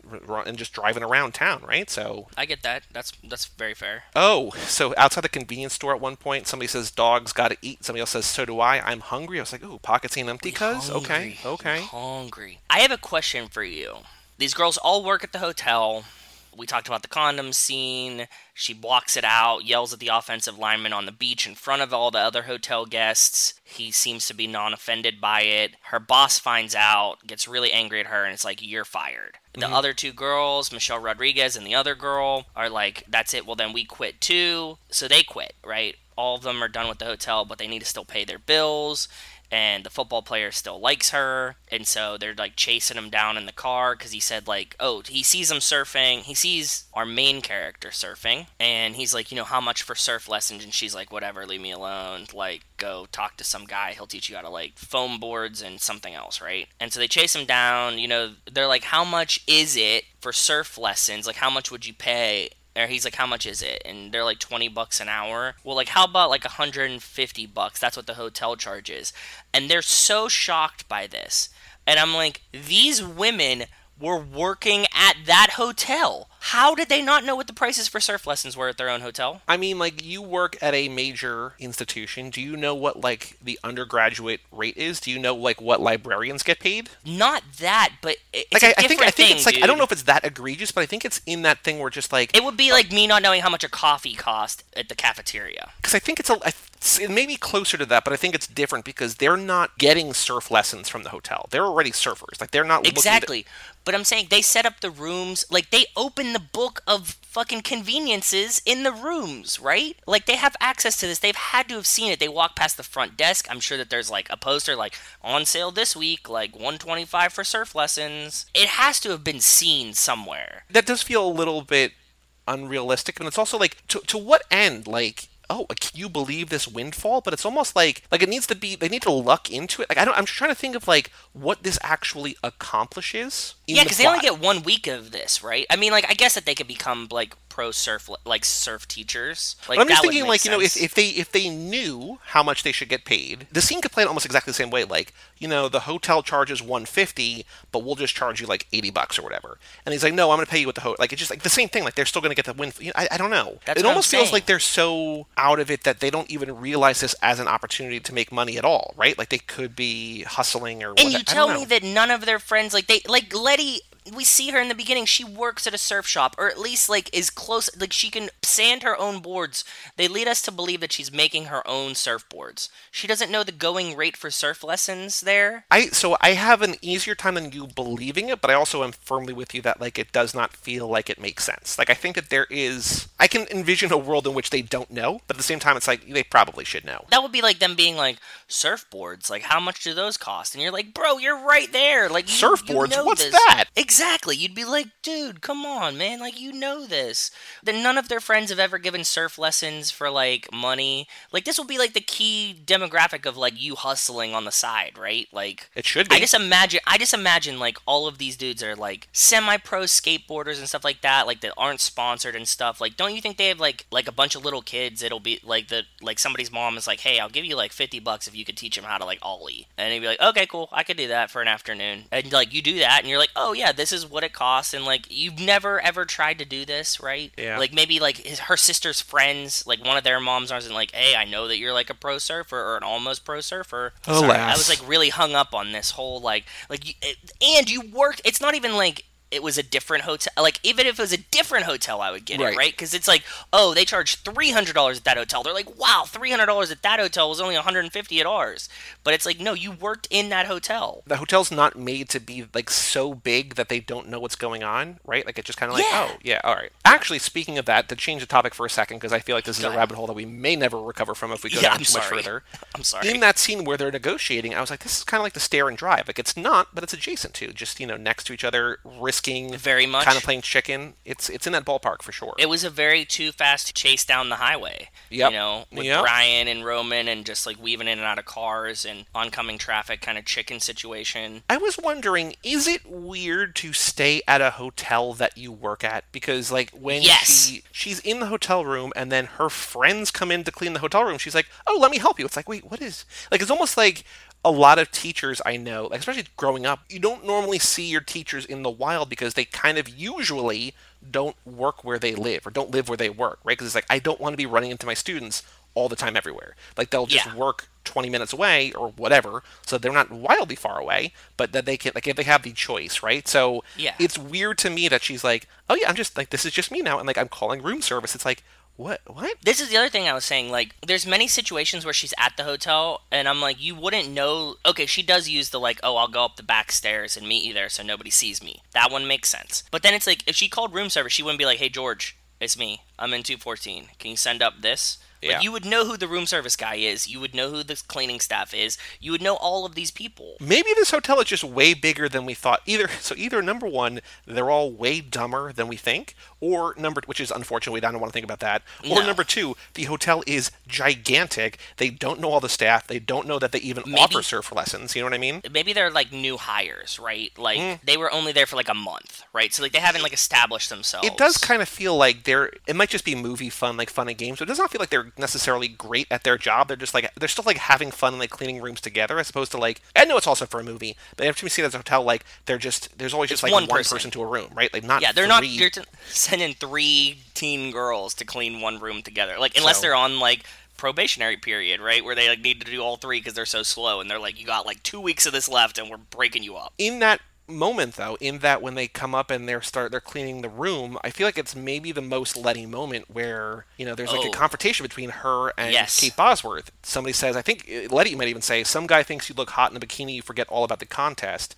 And then she's like, why are you so mad? And she's like, I'm not mad. This is a quote, I'm not mad, I just happen to know you kick ass out there. You worked really hard to get where you are. And I'm like, that's kind of like the protective, the fieriness, passion, the smart, just like, why are you throwing yourself away? Yeah, Letty's like the only one that really cares about her, the whole movie. And what's interesting is that, like, there's the other dynamic where Kate Bosworth cares about her sister in a way that, like, when we talked to Andy Tudor, he was like, I kind of want to see more Dom, Mia, brother-sister sort of things. Like, here we get that. Like, there's weird pockets of caring about each other, but it's not fully always fleshed out. Yes. And, like, the one friend is just, like, a third wheel. She's just, like, totally down with anybody doing anything they want. She, like, is not involved in any of the conflicts. She just is like, okay, if your sister wants to go party, she can go party. They just need, like, a third person there, I feel like, right? Because it's not just Kate Bosworth and Letty. Yeah. But it's like, yeah, it's such a hollow character. That's what I was getting at. This girl just is so so agreeable that she can't, like, she doesn't bring anything to the story,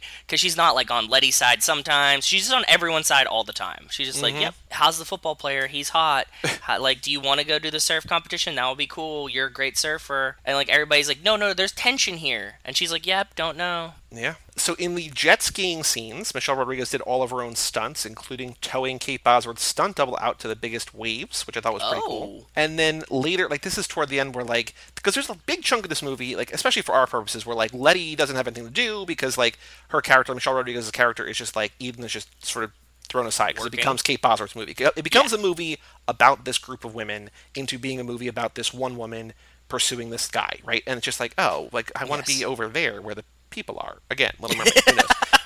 But at one point, she's playing Xbox with the Duke controller, the original huge controller. Yes. I was like, oh, that's pretty cool. Not a PS2, so not exactly a direct, because remember in the original movie, Letty's lying on the floor playing PS2, playing a racing game. Here, she's playing a jet skiing game. No, I thought that it was Kelly Slater's Surfer. Oh, that's what I mean. I guess it was surfing. Yeah. And yes. I didn't think Letty was playing it. Letty was watching the TV outside. Well, no, that's a different scene. Okay. So that's a scene where, like, Kate Bosworth's like, what are you watching? She's like, it's you when you were younger surfing. It's like, how do you not know that it's you? You know, it just feels like that's another, like, it's weird. If you're ever watching like home videos, be like, oh, I remember that, or like I know that's me, or whatever. It's not like, who is that? Like, who's that wonderful young skier? It's like, you're right, and she doesn't present it like, what are you watching? Like, or like, yeah, not why are you watching that, but she's like confused at like what it is.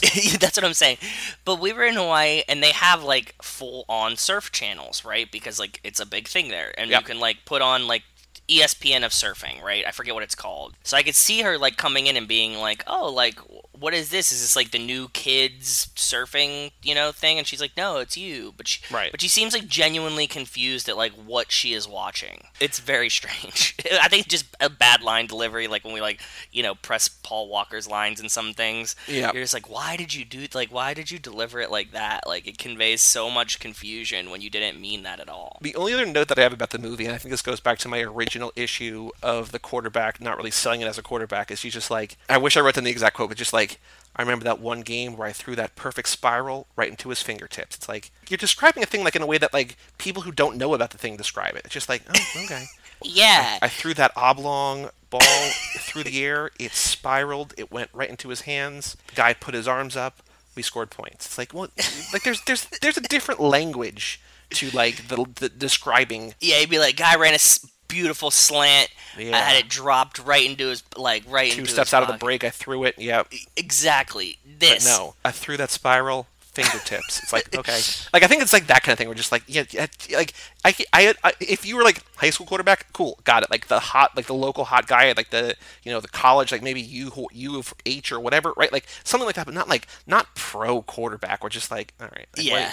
Yeah, I agree. Any other thoughts about the movie? I have a couple little bits of trivia, but I have one more question about this. Okay. When she first comes back with him, we discover, because Rachel and I were trying to figure out how, like, they've established it's $150 for swim lessons as opposed to $20 an hour. And now Rachel and I are confused because I'm all hung up about the pricing and whatever. And I'm like, is it $150 an hour? Is it $150 a day? Well, so I think the thing is, and they don't explicitly say this, but I'm just like, okay, because 150 times 7 is 1,000. Like, he does the math weirdly in the movie. I don't know why he does it, but I think he's saying it's a 1-hour surf lesson every day this week. But they're not out there for an hour. She was out there for like 10 hours. Hey, like, man. They took them out in the morning, and they stayed out until sunset, bro. You paid the first hour. You paid for the first hour. The rest is on me. I think that it was $150 for the day, right? Instead of $20 an hour, he pays you $150 for the day, which would be like a 3 or 4 hour lesson, right? And she stays longer. But then he comes back. He's like, okay, like, I would like to get a surf lesson every day. That's what he says.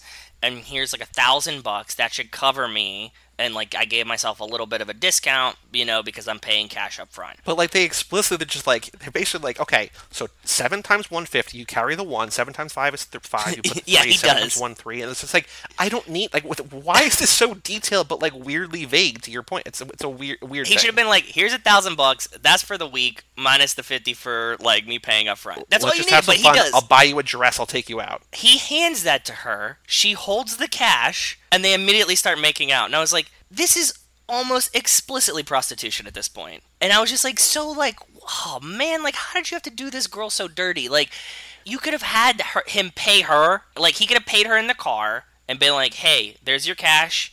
I would like to do this again tomorrow, and if you'd like to come up and have a drink. She could still have the confrontation about her coming up to have a drink. She could have come up, had the drink, and then they could start making out, and it wouldn't have felt so fucking sleazy as it did with him handing her the cash and then them making out at the same time. I was like, come on, man. Like, why do you make the girl seem so cheap like this? Like, she didn't need to do it. It made me feel bad. I was like, this is just awful. Because, like, it's like the weird power dynamic of, like, him handing her the, like, he's a have. She's a have-not. Yep. She's in his room. He, like, kind of coaxes her up there. Although he's not, like, very pushy about it. He's just like, you know, you should come up. He seems to like her. But then he hands her the money and then starts making out with her. I'm like, dude, come on, man. Like, have you ever learned anything? I guess this is, like, the 2000s. So this is pretty bad. This looks bad, man. I wouldn't want to tell this story in court, is what I'm saying. Because this would be really bad. And so I just felt bad about that. That was, like, my last complaint about the movie. I was more hung up on the, like, the structure of the movie. And this whole fucking money situation was very strange to me.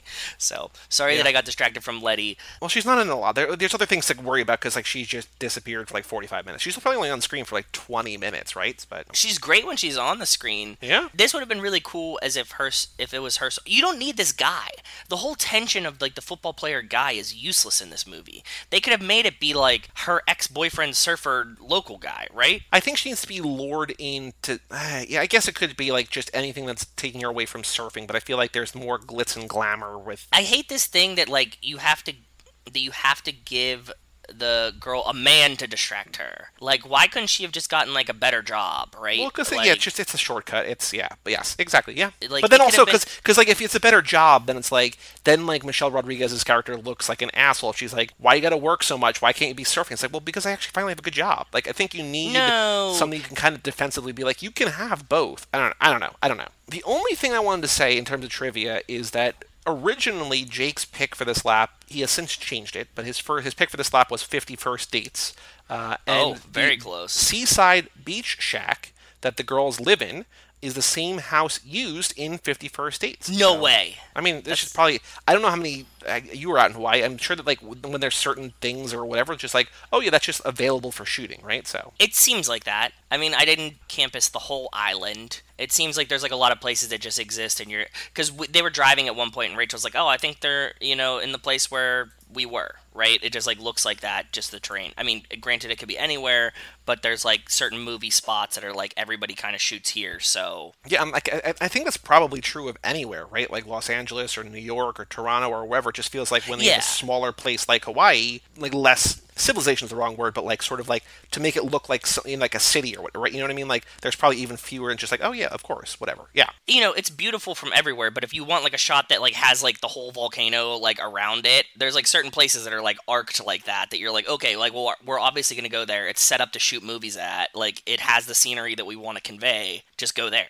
Right? It's just like an easy thing. And like, you know, some of it's like protected parks and like sacred land, you know what I mean? All these other things. So you're like, okay, we have like one place that we should go, so just go there. Why fight it to get the same shot somewhere else with all this extra work? Exactly. All right, you want to watch a trailer? I am down, yeah. So it is the Blue Crush official trailer #1 Matthew Davis movie 2002, which is not really his movie, but Movie Clips Classic Trailers. Who's Matthew Davis? He's the main dude. He's the quarterback. I looked him up because I'm like, why would So they try to attribute this to him? Well, because, and I think the reason they do this is because he's been in 123 episodes of The Vampire Diaries, and I think there's a higher likelihood that someone who fits the target demographic for this movie will find him than they will find Kate Bosworth or Michelle Rodriguez. Damn, that sucks. Kind of, right? Like I get sucks. Like SEO, but yeah, it's not a Matthew Davis movie. It's a Kate Bosworth movie, right? It is 100%. He's not anywhere near the poster. It's like just Kate Boswell, Letty, and then like the sister or the other friend sometimes. Yep. And you're like, okay, cool, but like he's no. Ready when you're ready? I'm ready. PG-13 for sexual content, teen partying, language, and a fight. Oof. And also, that fight was kind of Point Breaky too, where they have like where Keanu scraps with like Flea and maybe another Chili Pepper. I don't remember, but yes. Okay. Yes. 3, 2, 1, play. Click play. Oh, by the way, waves are fucking scary, dude. Well, just wait for my film club pick this week. The Endless Summer, which is a documentary about surfers. Oof. Oh, I'm excited. Okay. No worries. Just go out there and have fun. No worries, just go out there and have fun. One thing I am glad about is that they didn't like lean into Michelle Rodriguez as like the non-white person, be like, oh yeah, she's Hawaiian, like she's the spirit of the island. It's like at least they didn't do that. Yes, you know what I mean? thank you. I agree. Yes. I dated Juju. I guess I can do anything. I dated you. Feeling that separates you from the rest. You were totally flirting with him. Shut up. Why are they like training at the hotel with him too? That's also weird. I don't know, man. Don't touch her. There's the Oh, fight, yeah. the aforementioned fight, PG-13. I like when they show her riding the waves. It's always that one wave. Like they got like one. She rode one wave the whole time she was in Hawaii, and they were like, okay, we got to keep reusing this. It felt like The Room, you know. So they actually went for Kate Bosworth's surfing scenes. They used a male stunt double who had a wig and shaved legs and everything, and then they just digitally put her on that. But yeah, like she went out, like she was on the surfboard and stuff, and she fell and like hit her head at one point, I think. But like the actress, but generally when you're seeing her, it's a dude that they photoshopped or After Effects a woman on, Kate Bosworth on. So I think this is making this movie like look a lot sexier than it is. Like actually, Yeah. not like metaphorically sexy, but just like, oh, you're gonna see some hot ladies. Yeah, I agree. Which I guess is how you get dudes to the theater. Or like, yeah, I'll go see that with you. This is a Friday night date movie for Yep. teenagers in high school. And again, to how you described it the first time, like, oh yeah, they surf for a while. The one girl like falls in love with a guy, and like her friend is like whatever. Like it's a very easy plot to sum up, right? So That's always my method, right? Like, what was Blue Crush about? Like, oh, the girl met a quarterback guy, and they like made out, and in the end, she doesn't taught win, him- but she gets close. yeah, and you're like, and your mom's like, okay, cool, you watched enough of that movie. Oh, the other thing is like where they're shooting Pipe Masters. Rachel and I are pretty convinced that we were like the island's not super big, and we were stopping at like all of these spots where like the surfers go because I just like to see them out there, right? Yeah. Like I Yep. find it fun. I think that this was a spot that's like right next to like the Volcom House or something. A couple of the like big surf guys have big surf brands buy a house on the island, and then they like send their pros there, and you can like stay in this like party house essentially that's like right next to the beach where you would surf. Yeah, and I was like, oh, that's like the coolest thing ever, that like you would have, like, so like the guys like back in the day bought these houses, and they were like, this is like our surf house for when we come to Hawaii, and they like constantly have like pros that just rotate through there whenever they want to go practice. And I was like, oh, that makes perfect sense, because surfing, you kind of have to have a spot where you can go, right? So Yeah. All right, Joe. The Letterboxd game, for reference sake, Mad Max Fury Road has been seen by 620,000 people. Whew. 620. Blue Crush, 2002, directed by John Stockwell, starring Kate Bosworth, Matthew Davis, and Michelle Rodriguez, has been seen by how many people?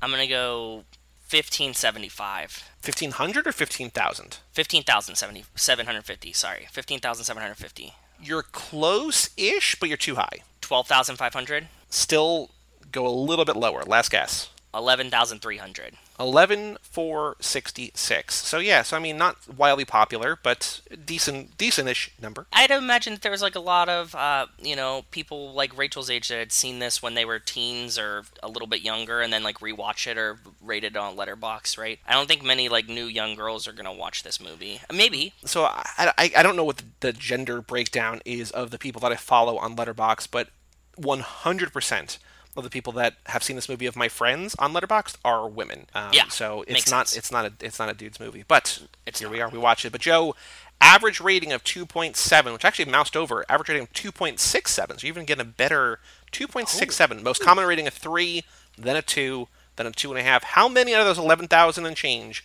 put this in their top 4? I will tell you, it's a number greater than 0. Like 4. Higher. 25. Much lower. Yeah, 8. 9 people. Okay. That's not bad. 4 was a good starting point, I think. Yeah.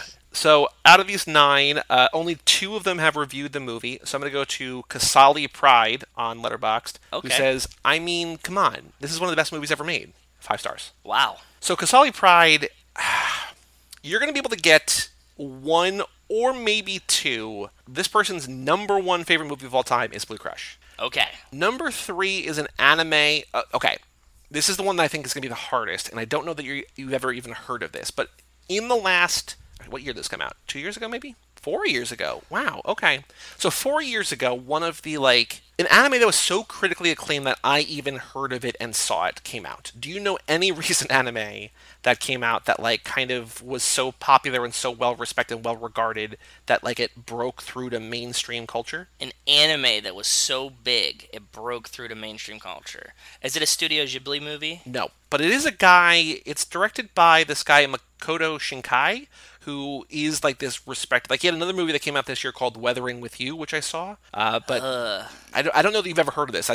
I'm being very like No. You either know the one or you don't know the one. I mean, it sounds familiar, but I don't know it off the top of my head. So it's a movie called Your Name. Nope. Your Name. I wouldn't have got that, no matter what. It's a body swap movie, which is really good. I mean, there's a reason. Cool. Yeah. I'm building up to the easy one. So number 4 is another anime movie from the 80s, and maybe one of the most famous anime movies of all time. Speed Racer. No. The new Speed Racer, I guess was that a movie or is that a cartoon? Oh, Akira. Akira, yes, number 4. Sorry, I said Speed Racer while seeing Akira's movie poster in my head. Like I wanted to say no, the other one, but I got confused because Speed Racer, the new one's live action, but I know that there was the cartoon. But yes, Akira number 4. Okay. And then number 2 is the first. Okay, this might be an exaggeration, and this is kind of a joke, but it's the first movie in your second favorite franchise. Fast and Furious number 1. Number 2 franchise, a franchise that you'd only until recently just seen one movie in, but I would still say it's your second favorite franchise. Oh, what is it? Again, keeping in mind it's kind of a joke, but also you genuinely love the one movie. And it's near and dear to your heart, to the patron who picked this movie. I know. Is it Breaking Dawn Part 2, Twilight Saga? But it's the first movie in the franchise. Oh, is that Eclipse? Nope. You gotta even simpler. Twilight. There we go. Okay. Blue Crush, Twilight, Your Name, and Akira. So Joey was telling that joke. I don't know if you guys know the background to that. We've talked about Twilight forever, and we talked about Kate Hudson. But I don't know if we talked about your history, the weird history you have with it. We used to go to this thing. It was a digital drive-in movie, right? And they would have different themes for every day of the week. And it was like if you wanted to show up, you would show up, and they'd play movies. And they did one day was called Shit Film Wednesday. That was my favorite day of the week because, as you guys know, I like terrible movies. One of the movies that they played was Twilight Breaking Dawn Part 2. Now, I had never seen any of the other Twilight movies, and I asked if that was a prerequisite. They said, absolutely not. It's way better if you don't see any of the other ones. I said, cool. I watched it. I think that Twilight Breaking Dawn Part 2 was probably one of the best film experiences I've ever had because it was just pure fucking chaos and I didn't know who any of the characters were or what they were doing. So for the longest time I refused to watch the rest of the Twilights, worrying that they could ruin Breaking Dawn Part 2 for me by seeing the rest of them. But when quarantine started, there was a Twilight marathon on. Rachel's like, I think it's time. And I was like, I agree with you. They're all so bad that they're some of my favorite movies of all time. I agree that this is a great franchise. And to know that Robert Pattinson's such a great fucking actor and he had to sit through 5 of these movies. Yeah, but I mean, they gave him the financial freedom to do whatever he wants. He has fuck you money now because of Twilight. He does. We see Robert Pattinson. What was he? He was Cedric Diggory in Harry Potter. Mm-hmm. Okay, so you're like, okay, cool. Like that was like okay, but he's Cedric Diggory. He's not Harry. Then you see him in Twilight play Edward Cullen for fucking 5 movies in like 6 years, whatever. And then you see him do like Good Times or something, and you're like, bro, you had to be holding back so hard. Like they just need to let him free, man. Put the foot on the gas. He could have done so much more. But you're right. Without doing Twilight, he wouldn't have fuck you money to do whatever movies he wants. And as you guys know, we've talked about that. We think that he's going to be a great Batman, and are very hopeful for the new Batman with Robert Pattinson. Yes, that was Joey's joke about why I love that franchise too. And some under the radar-ish sort of Robert Pattinson movies, in addition to, of course, The Lighthouse and Good Time. He was in a movie from, I think, 2013-ish, maybe, called The Rover with Guy Pearce, which is great. He's also in a movie called The Lost City of Z, directed by James Gray, who just directed last year Ad Astra, which is also great. So he's been doing what was serious the space heavy one work. that he did? Oh, he was in High Life, which is crazy, which is also great. But that is like an insane. a female French director just doing like bonkers shit in space. It's like, oh my, like how is this? Yeah, so that's also great. He basically everything he's done. He did a movie called Cosmopolis, which I have not seen yet, but as like it's one of those movies that people are either like, this is the greatest movie we've ever seen, or like, fuck that movie. So like, he's basically been doing serious work for like close to a decade now, but he just had that stigma of Twilight, for better or worse, attached to him, but now he's this is why when everybody came out and they were like, fucking Robert Pattinson, the guy from Twilight, that sucks, and we're like, no dude, have you not seen any of his recent movies? Because he's like a great actor, he really is, and like nobody just wants to give him the credit for it, or like, you know, has seen him in recent things, and we're like, dude, he's a serious fucking actor in like crazy ass movies. He's gonna be a great Batman. Joe, next episode, so I'm not going to say what we're gonna do next episode because I don't want to jinx the one thing just in case it doesn't happen. I think it's going to, but you will have heard in the intro to this what our next episode is. So either we'll be continuing Reef Week with Finding Nemo as planned, or we'll be calling an audible and doing something different, something more current, more timely. But you'll find out in the intro. You've been so dodgy lately. Well, I just want to... I don't want to, like, hype I'm teasing. something. I know why. Like... I know why. I know. I'm just teasing you. Again, the other joke is that we really thought we would be able to interview Andy, but Joey was like, I can't say it yet until it happens. Yeah. So, like, he kept saying, like, our next movie is Blue Crush, and we were like, no, it's not. But yes, so we are either going to continue Reef Week or we're not. And, you know, we're going to do Finding Nemo one way or the other because Haley paid for it, and we will be true to our word. I just don't know if it's going to come on Friday or later than that. But that was Blue Crush, the kickoff to Reef Week, which is going to become Reef Lap, I guess. It's Reef Week until we finish it. So, dude, there's so many fucking surfing movies involved with Fast and the Furious, right? Because we had Into the Blue, we had Blue Crush, we had Point Break. Mm-hmm. Like, there's a lot of surfing involved for us to never see surfing in Fast and the Furious. Well, we do see jet skis. It's action sport adjacent, right? Oh, so yeah, that's a good connection because we see the jet skis with Tej and 2. Yep. Yeah. Yep. Very true. Very good points. For all things Too Fast, Too Forever, you go to cageclub.me, facebook.com/TooFastTooForever, or at TooFastTooForever on Twitter and Instagram. Email us, family@cageclub.me. Check out our Patreon page at TooFastTooForever.com. Shout out once again to Brian High School Slumber Party Rodriguez for sponsoring this episode. And happy birthday. It's his birthday today as we're recording on his birthday. I meant to say that earlier, so happy belated to you, Brian. Yes. Go check out his podcast. He does every year. He has his own birthday for the show. He does 16 Candles, so birthday related. Go check those out. He's got 2 of those, but he's still putting out 2 episodes a week, so go check out High School Slumber Party. Patreon page at TooFastTooForever.com. Again, send us an email at family@cageclub.me, and come back on Friday for Question Marks. I'm Joey Lewandowski. I'm Joe, too. And we'll tell you all about it. See you.